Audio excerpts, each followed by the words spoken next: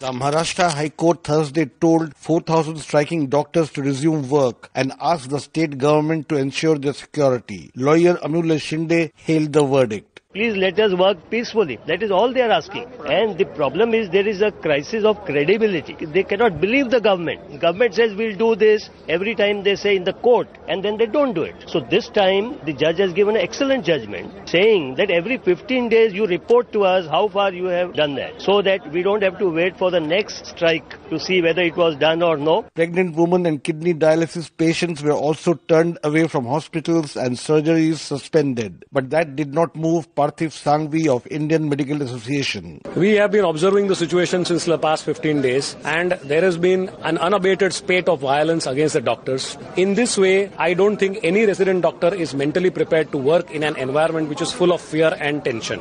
In order to support these resident doctors, we at Indian Medical Association, a representation of 40,000 member doctors across the state of Maharashtra, have today decided to go on an indefinite strike for these resident doctors till their demands are not met, and that is provision of adequate security. In Delhi, 20,000 doctors walked away from medical wards on Thursday, and those who manned emergency services came in battle gear, explained physician Mohit Gupta. They are giving an indication to the whole public that doctors are not secure, they are not provided with the security. So if judiciary says this type of things, then we have to find out some solution, and the solution we are trying is that we will provide helmets to all our residents so that at least they can save their heads. It may not be a good day to fall ill in Maharashtra, and worse still in Delhi, where this weekend could see a medical crisis unfolding. For Newsbreak, this is Rana Senn reporting from New Delhi.